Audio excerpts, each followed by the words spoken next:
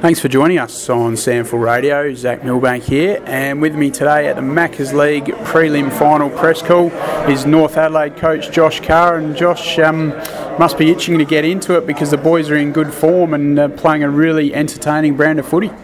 Yeah, look, it's obviously it's Tuesday, and we sort of allow the boys to enjoy the game from the Sunday through the Monday. They do recovery, and then Tuesday we move into the next week, which is obviously Eagles. So it's exciting to still be here, still be a part of it.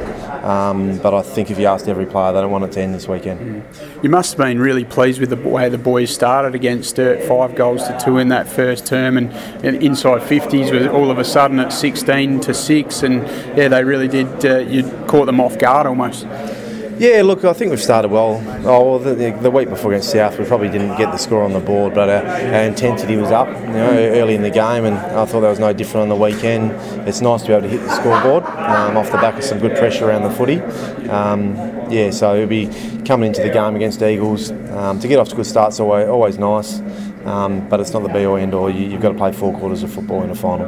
You had so many different contributors, a really nice even spread through the midfield. You had Tropiano and Thring and these sort of guys. But then in attack, obviously Louis Hender kicked 5, but Keenan Ramsey was up and about early. And then late in the game, Mitch Harvey did a little bit too. Yeah, I think that's been the strength of our team for most of the year. I think when we've played good footy, our avenues to goal have been a little bit different. I think everyone has a turn each week. Last week was obviously halves, and then this week it's been Louis Hender. So, I think the forwards are really good at recognising, obviously which player needs to play deeper and who's hot at any certain time. So it's been a good effort by all of those guys to get that all sorted. Going to be a big challenge for those forwards to be up and firing against arguably the best back six in the competition with Woodville West Torrens. We all know how well they can sort of strangle the life out of teams. Yeah, they can. They've got a great mix of experience and youth, down there, and obviously their captain being down there as well leads the charge. So the other good thing that they've got down there is they get great support from the rest of their team as well. So we'll have to use the ball well, hit our targets, and obviously kick straight as well. Do you look to change much of the way you've played compared to with the first 2 finals to face the Eagles?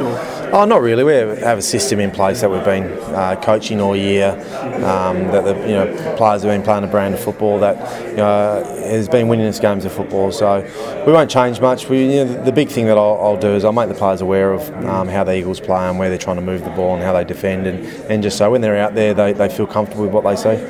You must be pleased that a guy like Jake Walling can come in, only played 1 game of league footy and he's straight into a final and he plays his role for, unfortunately, Mackenzie Slee, who missed with the calf. Yeah, it was pleasing. It was a trust thing, like Jakey had been doing it for 6, 7, 8 weeks in the twos, and we needed a guy that could come in and just fill the void for Mackenzie going out and to be able to shut down an opposition player, and he did that. He did that well. His body work off the ball is exceptional, and he played with confidence, which is good.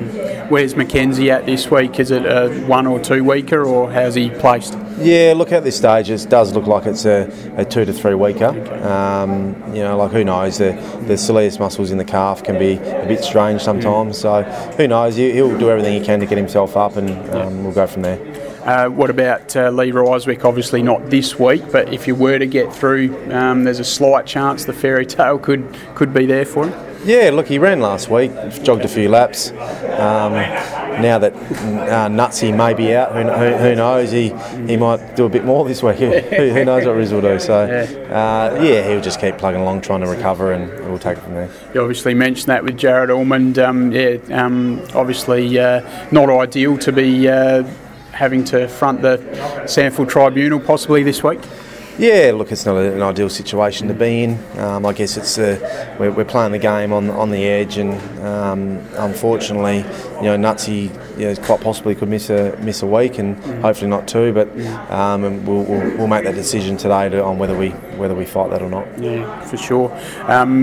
What about in terms of the Eagles? Who are some of their midfielders in there that you've got to really keep an eye on, because they've got such an even spread in that engine room, haven't they? Yeah, they have, and they throw so many numbers through there as well. So, you get the Hayes brothers going in the centre square, and Petrenko, and Paul and Boyd, and there's just Paul Stewart. He goes through there as well. So they've got a lot of flexibility with different looks that they have in the centre bounce. I think the centre bounce is really important on winning that area of the ground. So we probably don't throw as many numbers through there.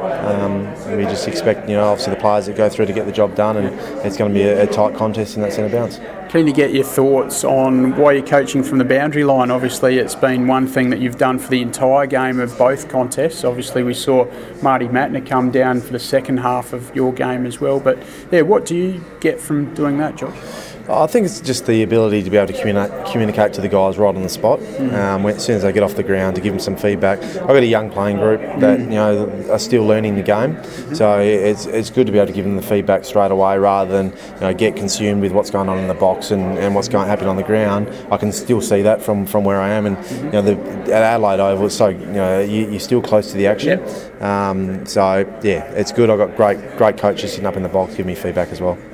Terrific. And so you'll keep doing that for the next couple of weeks, or at least this weekend, and maybe even the grand final? Yeah, definitely. I'm there now. That's I'm not going to keep chopping and changing. I'm down there. Players can, like I said, they can communicate to me, and I can give them feedback when I have to. All right, Josh. Well, we wish you all the best on Sunday for the SANFL Maccas League prelim final here at Adelaide Oval from 2:15 p.m. when you assume that position on the boundary line yet again. Thanks, mate.